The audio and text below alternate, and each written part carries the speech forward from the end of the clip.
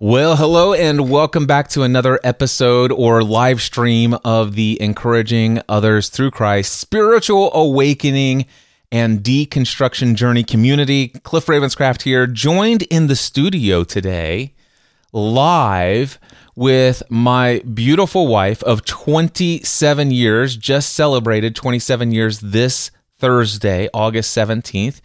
Stephanie, welcome to the studio. Thank you. And also joining us today live online is Tony Rinkenberger. Tony, how are you today? Wonderful. Glad to join you and Stephanie this morning, Cliff. I am super delighted to have you join us. Today's topic is titled Unpacking Beliefs, Spiritual Awakening and Deconstruction Without Dividing a Family. And Tony, if you don't mind, I'm going to let you kind of just take the reins here. We'll go for, let's just say, about 50 minutes or so, and I'll let you set the stage as to why did I invite you to come on to our live stream today. And also, I'm going to let you just interview Stephanie and I, because I think it'd be better to just hear the questions you have and answer them as we go along. So I'm turning the reins over to you. All right. Thanks, Cliff. I contacted you after listening to several episodes of the most recent EOTC and Cliff Ravenscraft show and about your journey of faith transition.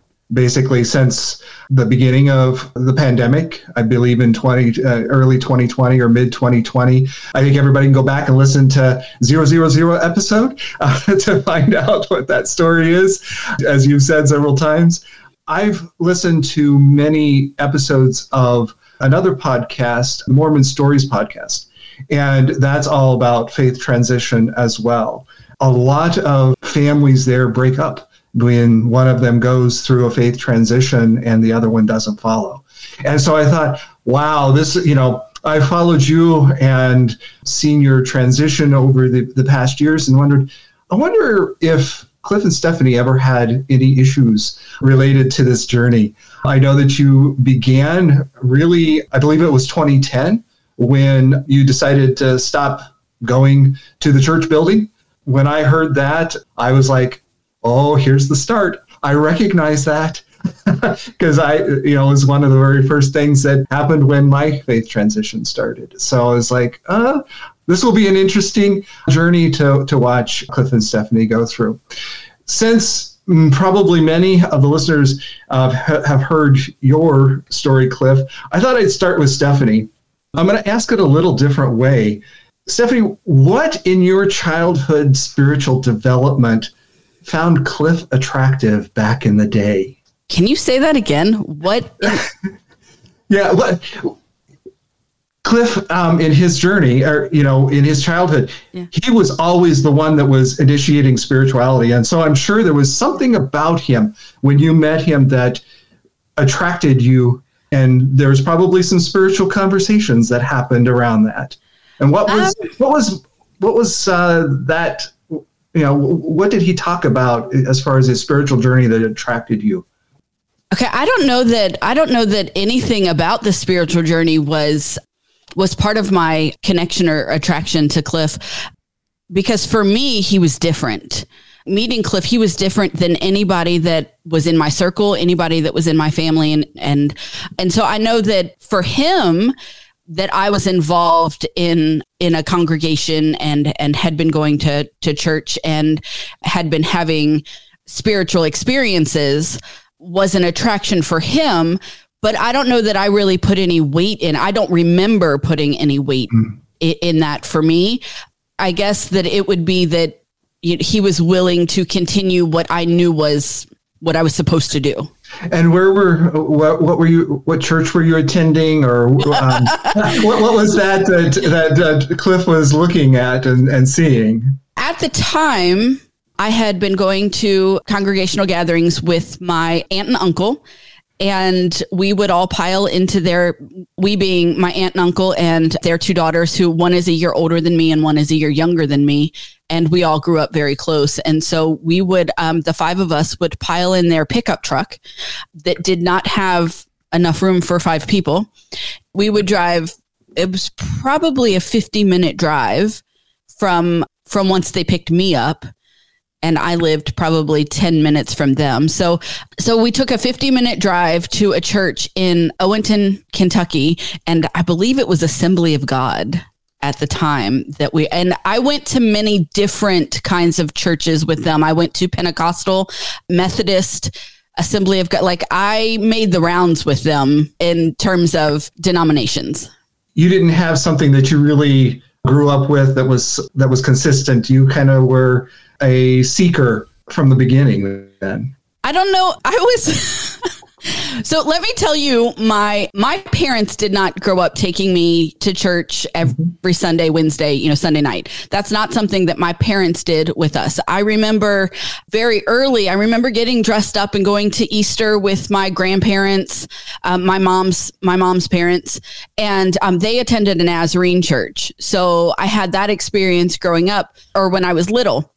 But when I was 11 or 12, because I'm trying to like put in my mind, like I always said I was 13, but I was younger because if I put together when we moved into our house and like when my bedroom got carpet, like putting all of these things together, trying to piece together a timeline, I was probably 11 or 12. And my cousin Sarah invited me to go to this after hours play that her church was putting on in our local mall. So after the mall closed, the congregation was coming in to witness this play that they were putting on that happened to be called What to Do If You Miss the Rapture. And so I don't know that I ever was in a seeking position. I was just scared out of my wits. From a very young age. I recognize that story. So then it became, well, this is what they say is right. And this is what I'm supposed to be doing. And so I just kept doing that with them until I was a teenager and chose a congregation that Cliff chose for us. Yeah. So, yeah. So you guys got married and started attending church, having kids, started, that journey. And then you got to 2010. Who initiated the conversation that said, this isn't working for us anymore? Do you remember who started that conversation? I'm pretty sure Cliff started that conversation. It was, he read the book. What was it called? So you don't want to go to church anymore. Yeah. And so he started that conversation, but it was not, I didn't find it shocking. Sorry, I'm cursing already. I believe in that mindset that I was in. I tell you that this form that they, being Christians, have of Satan, he visited our home more on Sunday mornings than any other time throughout the week. So if you're telling me I can get up on a Sunday morning and I can be relaxed and I don't have to yell at my kids and I'm not, yelling at my husband who's waiting in the car for me and 3 children to make our way outside, like, yeah, I'm all for that.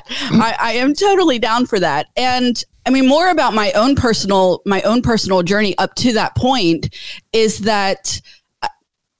So we got married in 96. And so was it later that year or early in 97? I'm not sure, when Cliff came and said that he was called to be a pastor and my whole, but I'm not called to be a pastor's wife. But I came to realize that I was called to be Cliff's wife. And so I needed to be a support and a partner with him in whatever that he was doing. And so that was my journey for the next 10, 12 years and on. But traditional Christianity never resonated with me. Okay. Never. I was always going through the motions, doing what people said I was supposed to do. So a lot of times in my own spirit, I didn't feel content or broke because everything I was doing went against what my natural intuition was telling me to do. And so when Cliff came and said, let's stop going to church, I'm like, okay, I'm down. Sure. Yeah. Hey, what about the kids at the time? Did you have any fear as to how the children might think, or were they not quite old enough, or how did that go? With Megan, I didn't really consider, because I always believed that their spiritual journey should be learned from us, not from going to, Sunday school or whatever, like what we wanted them to know. And this isn't any major parenting topic that you want to throw at me, whether it be faith or sex education, or it should come from us. What we want them to know and how we want them to process what the world throws at them should come from us as their parents, not from outside sources who are pulling their resources from places that maybe we don't agree with. And so I never really considered how it would impact them. I considered what I had to continue to do to grow their spirit. Mm-hmm. Mm-hmm. Allowing them the room to make their own choices. I'd love to interject a couple of details before you go on with some additional questions, if I can, Tony.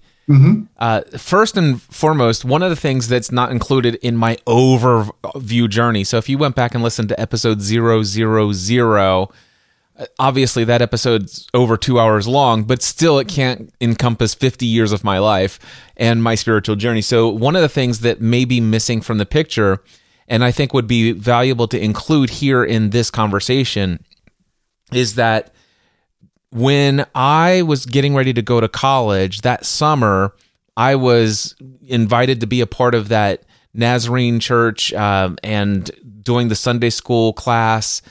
And then I abandoned them. And so I may or may not have told that story of when I left that church and completely said, you know what, I'm done. God hates me. God's upset with me. I've failed him. I'm imperfect. And so I went for several years without attending church at all.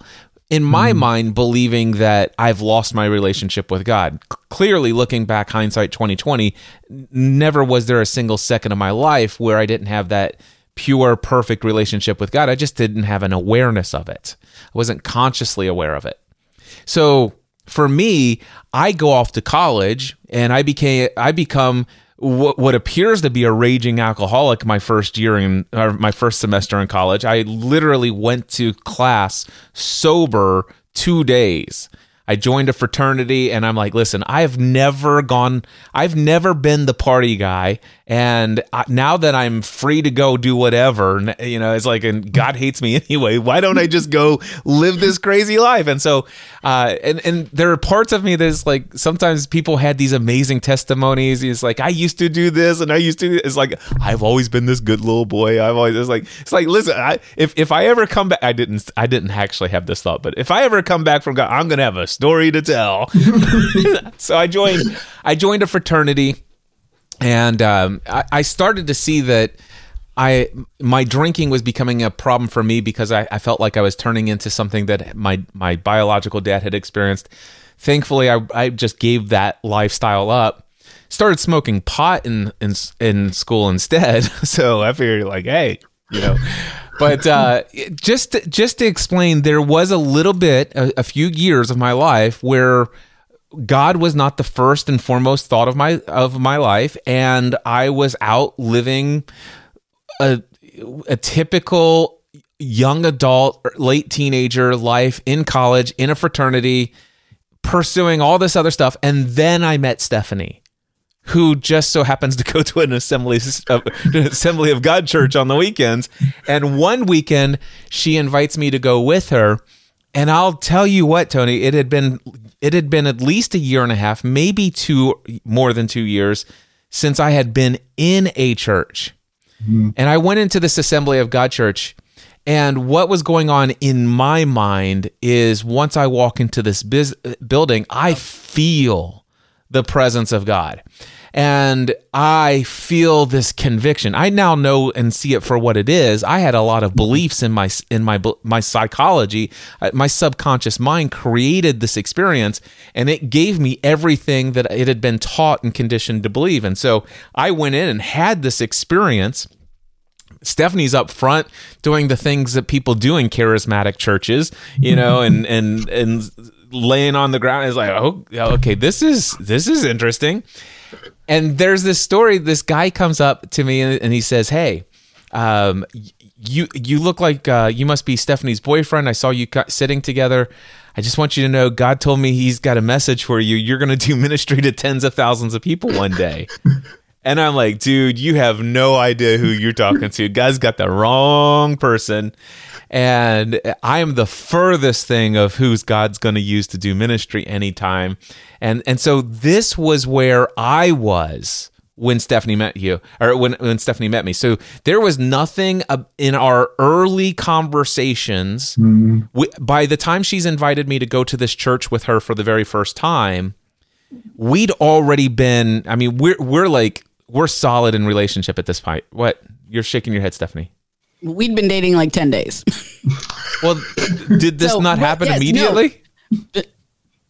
We were solid immediately. Yes, that's what I'm saying. I'm just giving context. It wasn't years. It was 10 days. No, it had been years since I'd been in a church. I got that. No, I'm just clarifying for the people. Okay. So Stephanie and I... Cliff has the art of exageration. I have the art of telling a compelling story. Leave me alone. Of exaggeration. What I'm saying is Stephanie and I had already fully been attracted to one another. Mm-hmm. And it was before I witnessed her in a church setting. And certainly I was not eager to go to a church setting because of my own beliefs at the time, and that, the church might fall down on my head when I walked in the door. So I just wanted to give that context that Stephanie and I, when we first met, all of the conversations leading up to it, and then all of the time, and we spent some intense time together during those first 10 days. And I mean, we had an immediate connection. And then there was this. We started going to this church together for a while.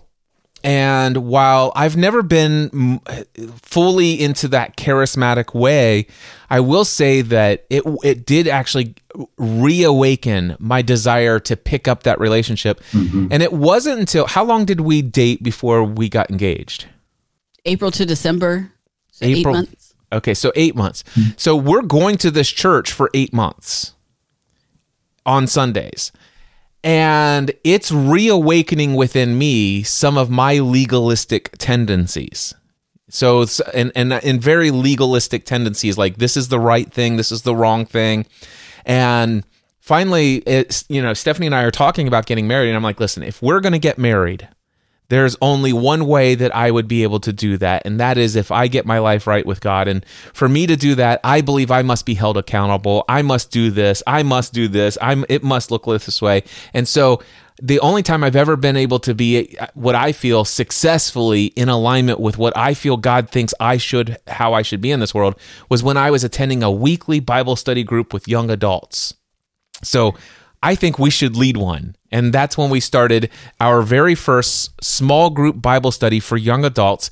Get this, called EOTC. Founded in 1996, 1995 or 96, I can't remember. Anyway, the EOTC, Encouraging Others Through Christ Bible Study Group. That's how long EOTC comes back. The brand persists. That it does. That's a great story, Cliff. I don't think we've ever heard that one before. So that's a good context to understand that you really developed your spiritual life together after coming back and coming together, and kind of from the foundation and from the ground when you got together. That's great to hear that and understand that. That puts a really good context, I think, on everything else that has gone through. I'd like to kind of go forward a bit.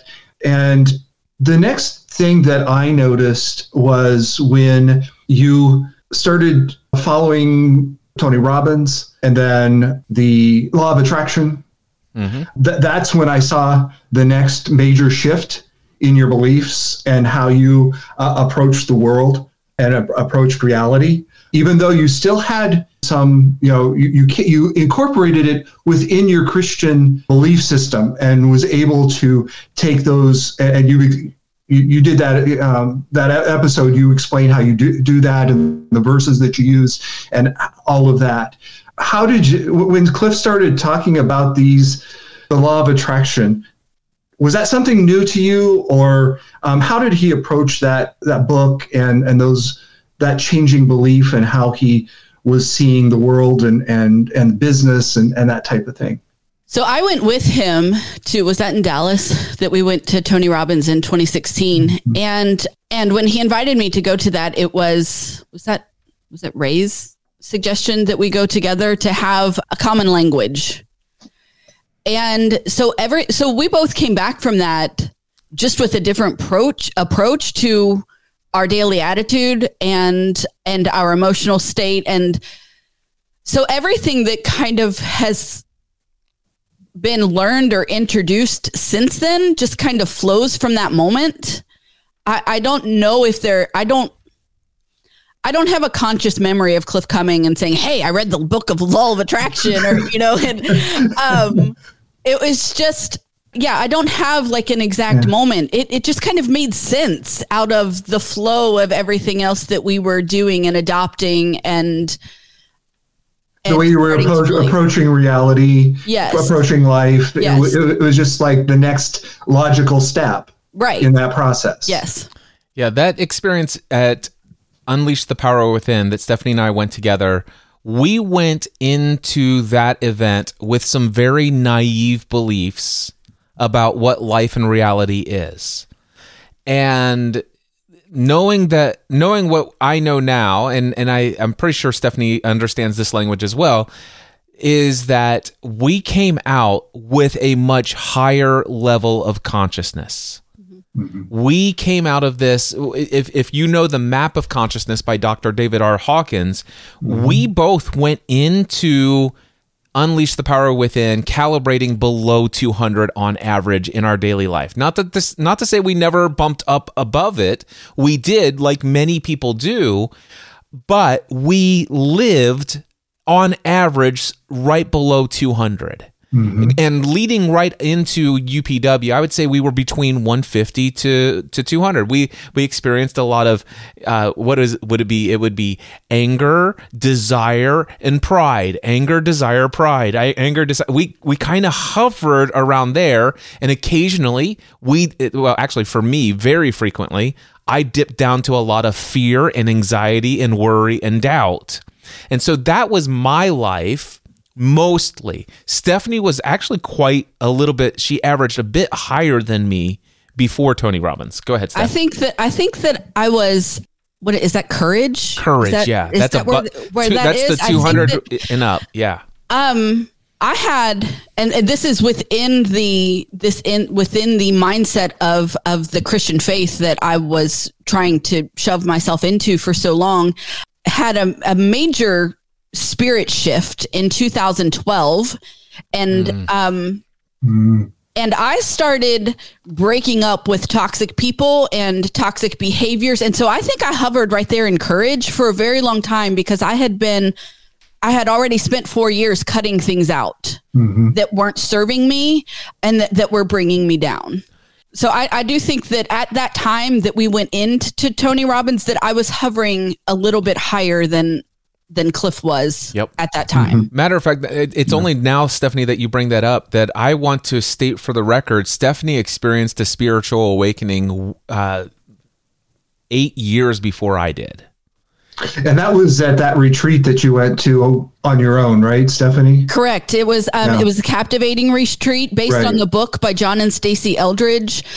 I have goosebumps just thinking about it. Because in my mind at the time, it was still very much within that Christianity mindset. But I'll tell you that now my spirit finally felt whole, and that I could be myself and I could be who I was created to be. And I didn't have to keep trying to shove myself into this box. Yep. I didn't fit in the box, and that was okay. And that I could come home, and I was just different. Like, it was evident. I was just different. Yeah, you were. I remember that. I felt it.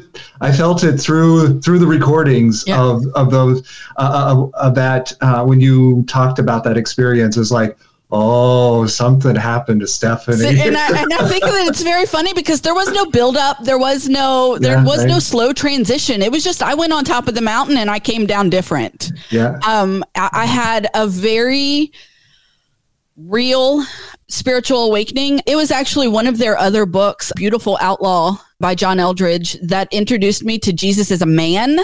And so he was no longer this benevolent character who was hanging over my life. He was a man, and he struggled with the same things that we struggle with, but he was able to have a relationship with God outside of that. And so, I mean, it was a very radical experience for me in that I no longer had to conform to these constraints that had been that I'd been shackled to since I was 11 and scared out of my mind. Cliff, then when she came back and relayed that experience with you, what did you think at the time? I mean, you were still. Well, there were two different things that were going through, and they were, one was an incredible amount of joy for the freedom that Stephanie had found. That's the biggest thing that I experienced. However, for me, I was still so beholden to my beliefs about what a wife should be and what a wife should say and how a wife should act. And Stephanie no longer held those beliefs anymore, or well, she never did hold those beliefs, but she no longer felt any desire to pretend to hold those beliefs. And that my ego found incredibly frustrating, in a very positive way. And what I mean by that is I'm thrilled that it frustrated me, because it helped me to deal and become consciously aware. Why am I so frustrated? What is it about her and what she's doing and why is it so important that she say these things and that she should speak this way in front of this group of people or in a podcast episode or whatever the case may be.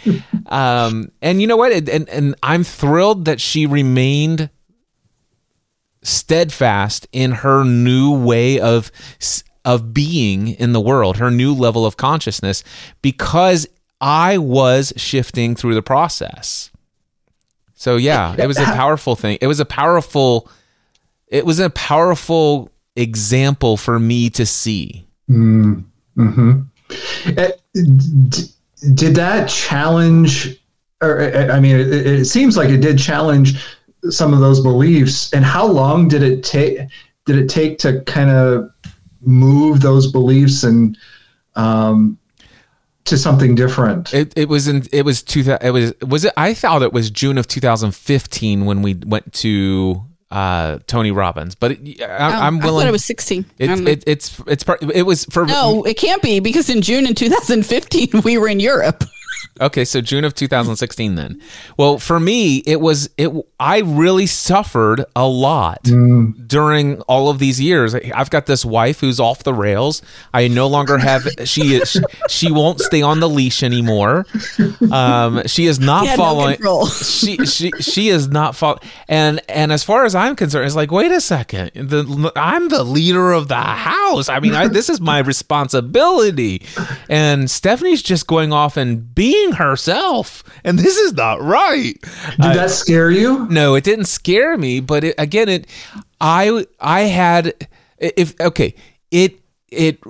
damaged my pride, because as a good husband would have a tighter rein on his wife, is how I was brought up.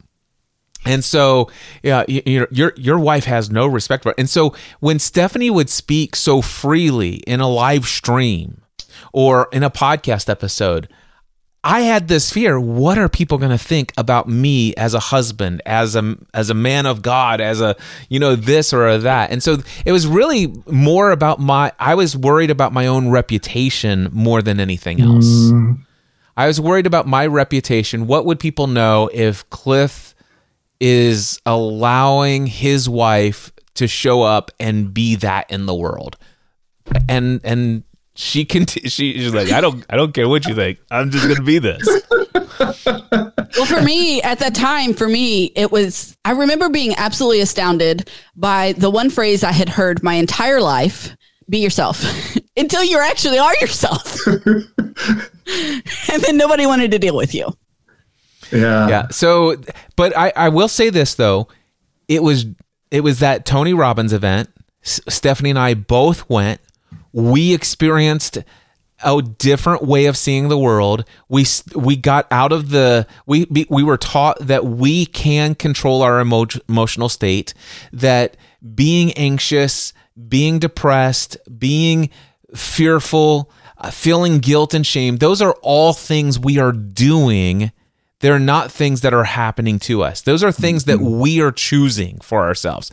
And if we wanted to, we could choose to feel different. We could choose to experience courage and confidence. And the greatest thing was the very first night, we're literally looking at burning hot coals that are literally glowing orange, and you feel the heat of those coals in front of you. And we're given this opportunity as we stand there, right there, 6 or 8 feet of coals, and we have the option, if we want to gently walk across them or not. And that I will tell you this, like, there's no way I can do this. And then the thought is, not only can I do this, I will do this, and I will not be burned. I will go through this. I will be perfectly fine. And I used the tools and techniques. We used the tools and techniques that were taught to us just in the first day to change our focus, to change our consciousness, to get into an altered, higher level of consciousness. And in a specific state of mind and being, we glided across those coals with no worry, no concern, nothing at all. And we came off the other side, and we were different people. Life has never been the same since there was Cliff Ravenscraft before the coals and after the coals. BC, Cliff BC, and that just came to me. I love it. So let's move a little further forward now. The pandemic starts, and you did suddenly, or gradually, or naturally, as the case may be, you start saying, "Well, I need more," or there must be more, or I wonder if there is more.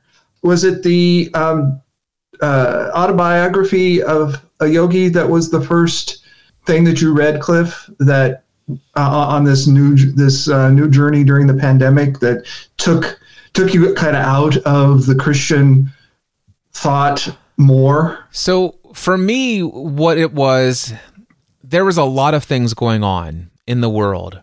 There was, first of all, there was the pandemic, which the propaganda of the amount of fear that was instilled in the global nation, the entire global community, is astonishing. And I fell for it.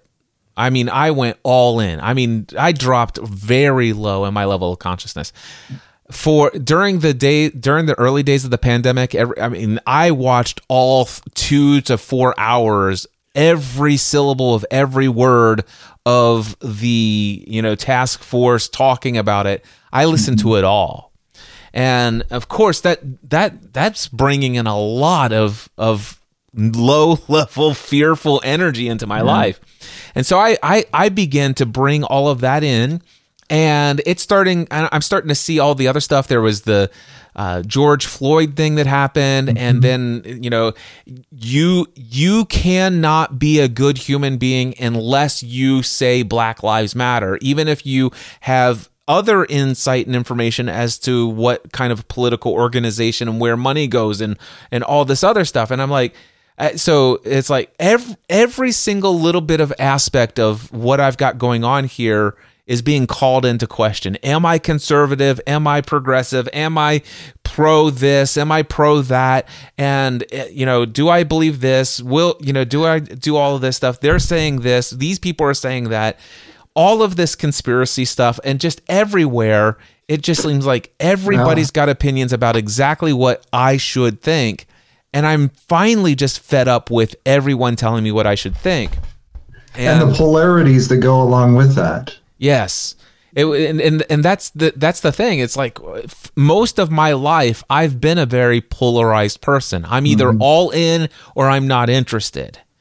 And one of the things that's shifted for me is that I've determined, at least for now in my life, that I'm done jumping to conclusions.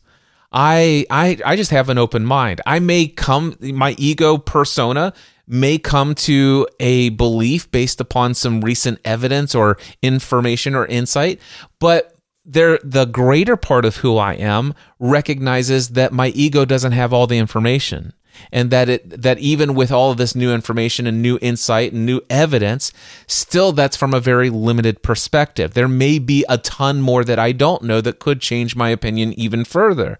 And so learning to navigate, do I have to have a strong opinion on this? And watching people get angry with me because I don't have a strong opinion. We can even fast forward to, I had a number of people say, Cliff, why don't you have I stand with Ukraine flag on Facebook? I said, because I don't stand against the Russians. They're the people who are driving the tanks for the Russians and the people who are defending their homes in the Ukraine. You know what? They're all human beings who have been convinced to think and do certain things because of propaganda. And they're all suffering people who need prayer and support. I support humanity. Mm-hmm. And there was no flag for that on the thing. And it's like, so I'm not going to say I support this, because that would, for me, indicate that I support them more than I do the people on the other side. They all have families at home. They all have wives. They all have kids. They all have brothers and sisters and moms and dads. And Stephanie, had you come to this more thoughts of equanimity prior to the pandemic, or were you in that same, or did you descend into that same fear-based mindset at the time? I don't watch the news ever. People ask me all the time, did you see that? No, I didn't.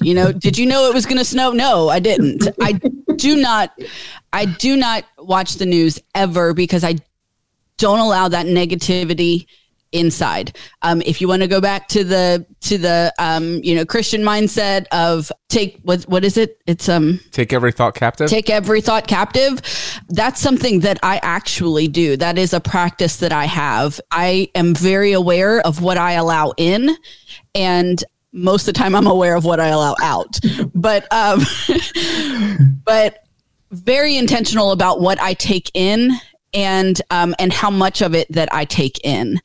So for me, Cliff was coming and he's like, oh my God, did you see like that? They're going to do martial law and like all of this stuff is going to happen. And I'm just like, okay, like I'll deal with it when it happens. I don't need to, build a war room. I don't need, to stockpile. We still have cans from when Cliff stockpiled because the world was stopping and, we weren't going to be able to get groceries. And those are probably expiring now. Anyway. What were your concerns for him at that time? Did you have fear or concerns that he was going to get stuck in that, or how did you help him? How did you help him through that, or did you feel like you let him ramble? To? I just let him go. I just let him go, and I didn't take a lot of it in. It's funny when I talk to Cliff. He's like processing and like finding the useful information. And pretty much as soon as he opens his mouth, I know whether it's useful or not. So I filter accordingly. And that's how I felt about a lot of that. I was, I vote, I make my choices, I make my decisions, but I'm still just a human living here underneath whatever they decide to put. I'm going to have to pay my taxes. I'm going to have to deal with the higher gas price. Like, life is going to keep happening no matter what is going on outside in the world. We're just going to have to adapt and find a way to keep moving. And that really is my mindset and was my mindset through the whole thing. So, when Megan was home for spring break and Then they extended it a week because they didn't want everybody coming. And then we get the email that she has to move out. So we have to go to Bowling Green and get her stuff and bring her back. And like, those were just the actions that we had to, those were just the consequences that we had to deal with of the things that were going on around us. It seems like then you were more in the flow and had less resistance, and way before Cliff was in that type of mindset of just going with it, don't resist, don't hold on to these old type beliefs. You were there a lot quicker than Cliff did. I think I was born there, and a lot of things that happened to me up until 2012 were like putting me in front of a TV with flashes of images trying to manipulate my mind in a certain way. And I fought against it the whole time until I learned that it was okay to be the way that I am. So, Cliff, it seems like Stephanie was your guru for a long time. She absolutely was. Absolutely. And that's what I'm saying. She was definitely, she had experienced this way before I did. And I got a taste of it starting in July of 2019. This was before the pandemic, and I was experiencing a lot of peace, love, and joy, and just like, you know what, I'm just going to go with the flow. I don't need to pursue all of this ego-driven stuff with this big conference with tens of thousands of people. If it happens one day, it happens, but it's going to happen in spite of the fact that I'm no longer going to chase it for my own ego-driven pursuits or whatever. So I have this peace, love, and joy, and it lasts all the way up until the pandemic. But the pandemic brought to me this opportunity to be aware of my ego conditioning. Mm-hmm. And that's when in a way, the conspiracy theories and everything I got caught up in, all of the fear, in a way that was what some might call the dark night of the soul. Mm-hmm. And it's like, listen, let me just show you how deep down a hole you can go with this ego attached persona, this absolute belief that this is who you are. You are a human and nothing more. And everything is what you believe and experience and feel.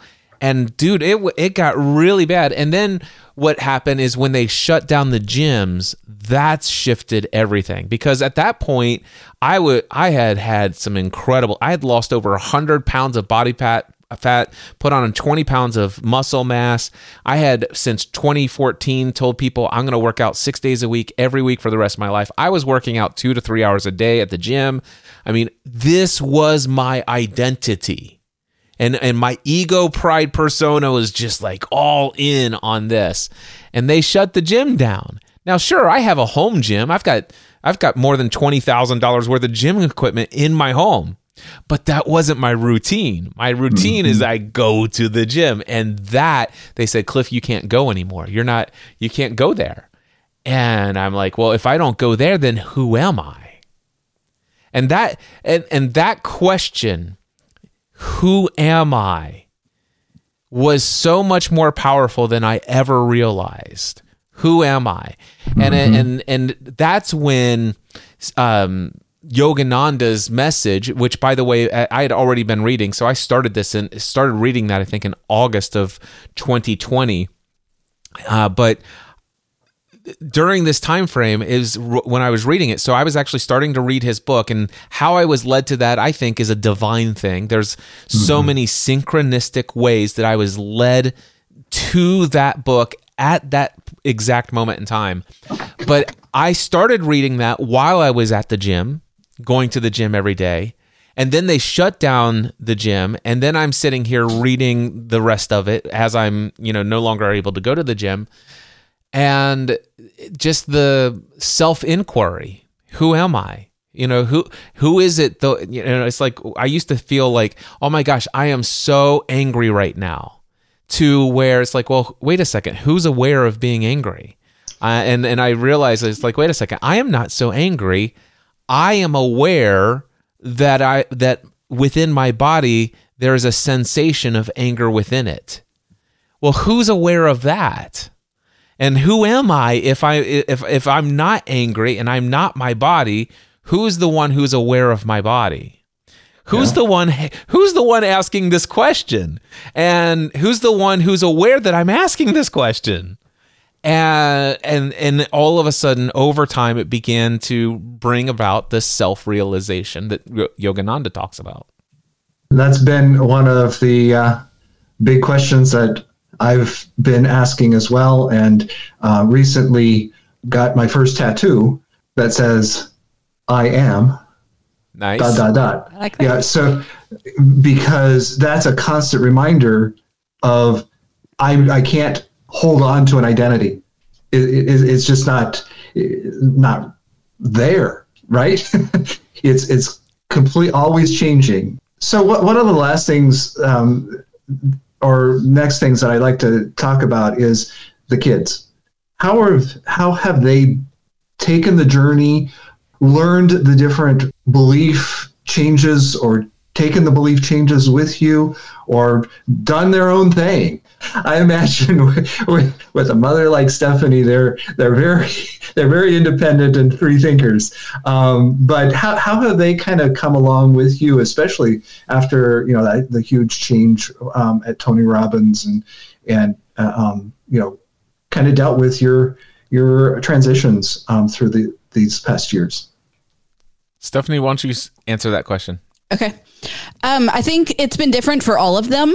Megan, being the oldest, experienced the congregational gathering the longest, the most, and so has had influences throughout her senior year, or no, it wasn't. I think she was a freshman in high school. She wanted to start going to church. So I went to a local church with her for several months before she decided that she, every time she was there, they asked her to be a member and she didn't want to be a member. And so she stopped going. And while she was in college, she tried several different congregational gatherings because her friends are very much part of that Christian world. And so she would go with them when they asked. And she was part of the CSF, the Christian Student Fellowship. Yep. And had some really great experiences there. But now almost a year and a half out of college, congregational gathering is not part of her life. I think that she has a belief in something bigger than her, but I don't know that she is buying into the traditional Christian. And I know that based on conversations that we have. For Matthew is a special creature in that he is more laid back than I am. He really doesn't give a flip about what anybody else thinks of him. And he is just living his life to his best. And that is and has always been good enough for him. It was the summer between his junior and senior year. So right before he was a senior in high school, Cliff took Megan and Matthew to Tony Robbins. I couldn't go that summer because I was in my sister's wedding. But coming back, so he would have been 16 at the time because he has an early birthday. So coming back and going into his senior year, he had that same language. He had that same knowledge that he's responsible for. I mean, we had been saying it for the 2 years prior, but now he has taken it in and he has learned it. And I remember, I think it was for his 17th birthday. I picked him up from school and we went out to breakfast and we're just sitting. And so he's fresh off the UPW, 17 years old. And he's like, Mom, I don't need things to make me happy. Like I can just choose to be happy. And so that is very much Matthew's, that is Matthew's way of living. He understands that he's in control of his emotions. Megan and I had a conversation the other day about Matthew and his partner Bella, that they don't fight. Like they're both so laid back. They have disagreements, but they figure it out and they move on. They don't fight and they don't bicker and well, they might bicker, but they don't have fights and they don't argue a lot because they're both just very laid back people. But for McKenna, we would have left congregational gathering when she was 6. So she doesn't have a big memory knowledge of that part of our life. And then we have been different her whole life. But also for McKenna, this isn't something we talk about a lot publicly, but McKenna is on the spectrum. And so her mind works in different ways than what society would call average. Mm-hmm. So she doesn't buy into Christianity at all. And never has. And she's okay with that. So when Cliff started exploring other other belief systems and other what people would call religions. She was fascinated by that. And that I think that once her mind or once her spirit decides to pick up on something, she's going to run with that. Mm-hmm. And we will see her soar, because anything that her mind decides that it's time to do, she does. It's all in. Like, she's all in, and there is no other way. But right now I'm seeing a lot of the propaganda and the culture influencing her because of her age, and now she's in college. And so it'll be some time before we see that from her, I think.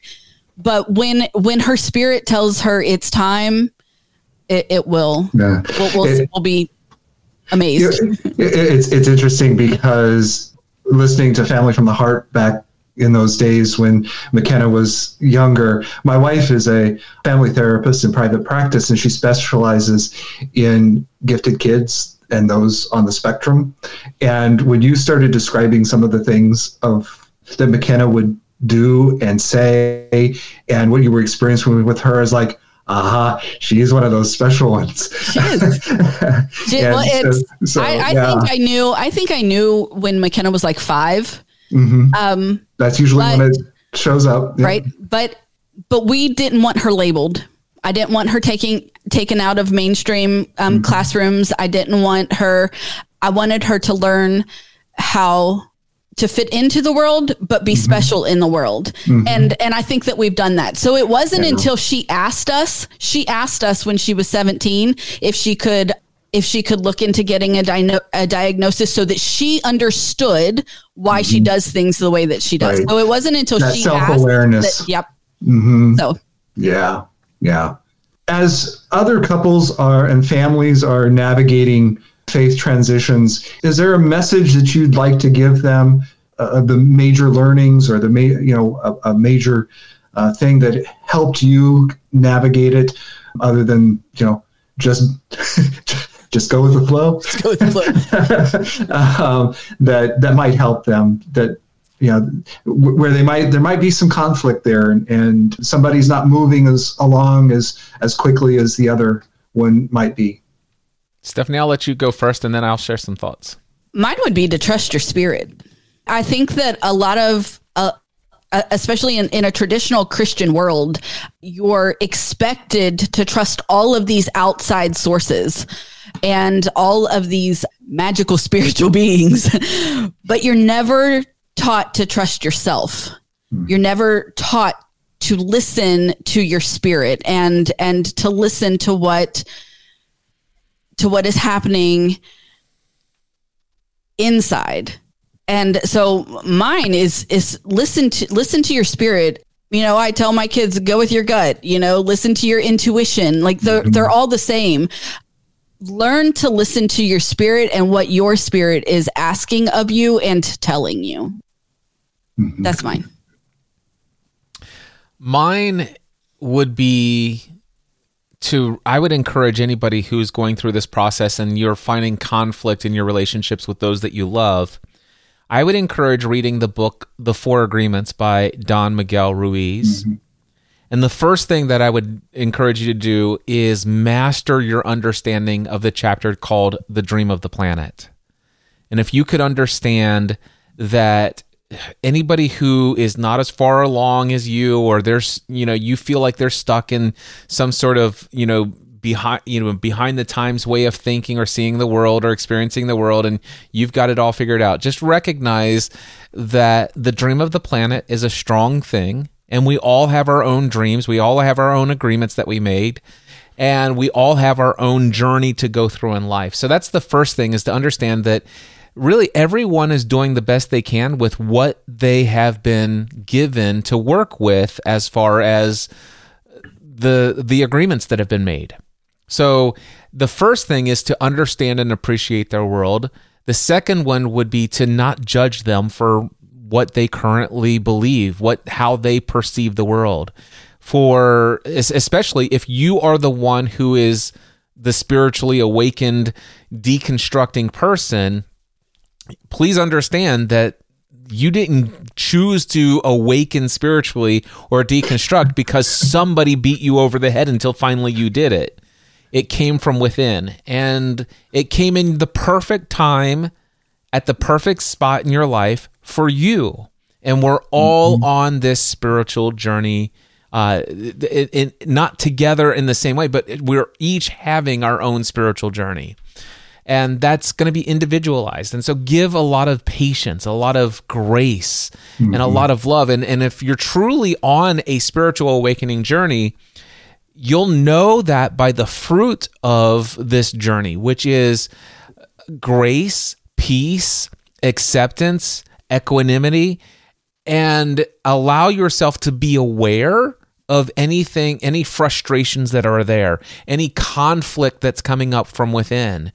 And the best thing that you could do is to understand what levels of consciousness are, and to be aware that anything that's triggered into your desire to force that other person to see things the way you see them is just yet another thing that you might want to unravel within yourself.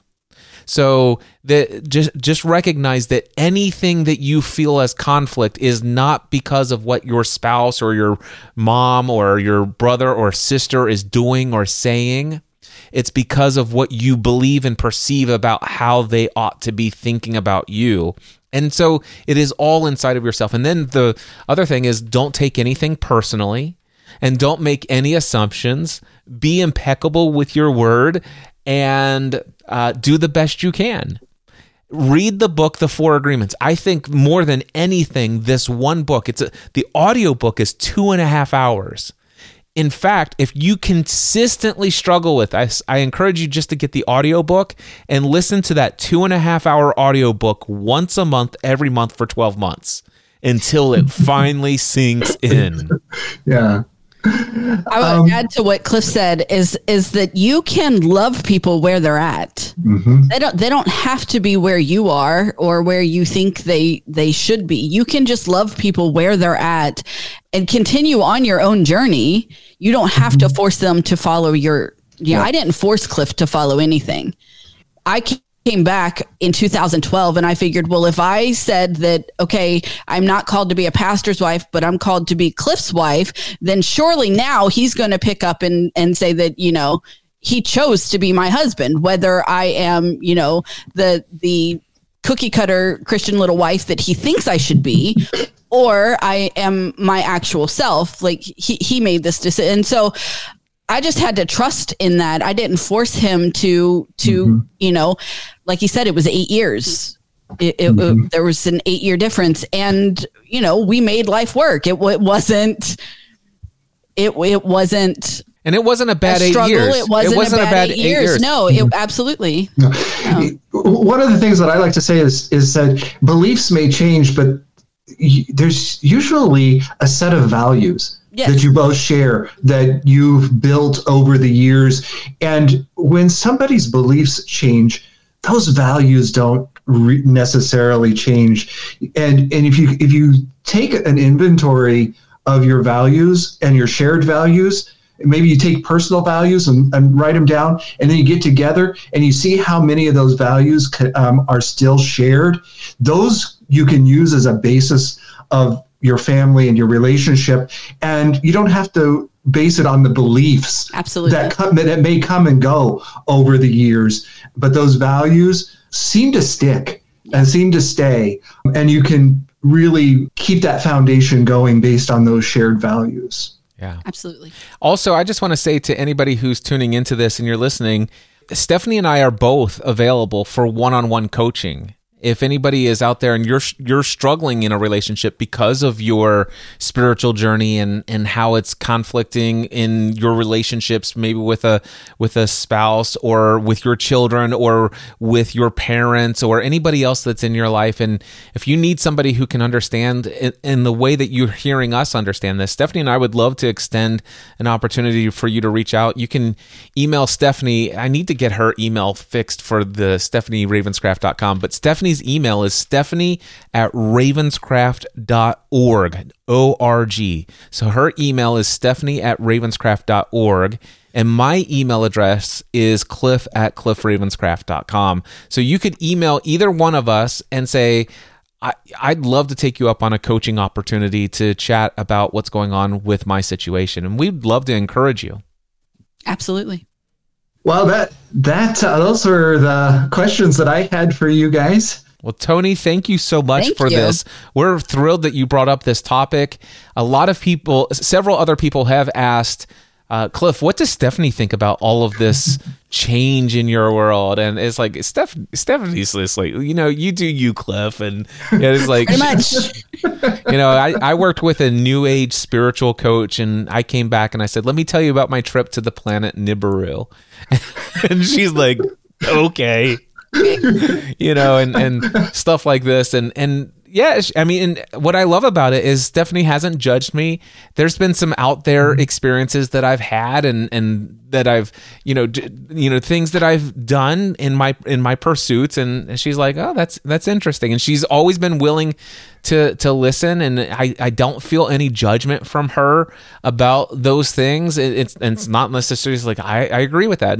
But there are many things she's like, oh, wow, that sounds very interesting. I'd like to learn more about that. And so we're just exploring. And the way I see my relationship with Stephanie is we are two divine spiritual beings here having human experiences.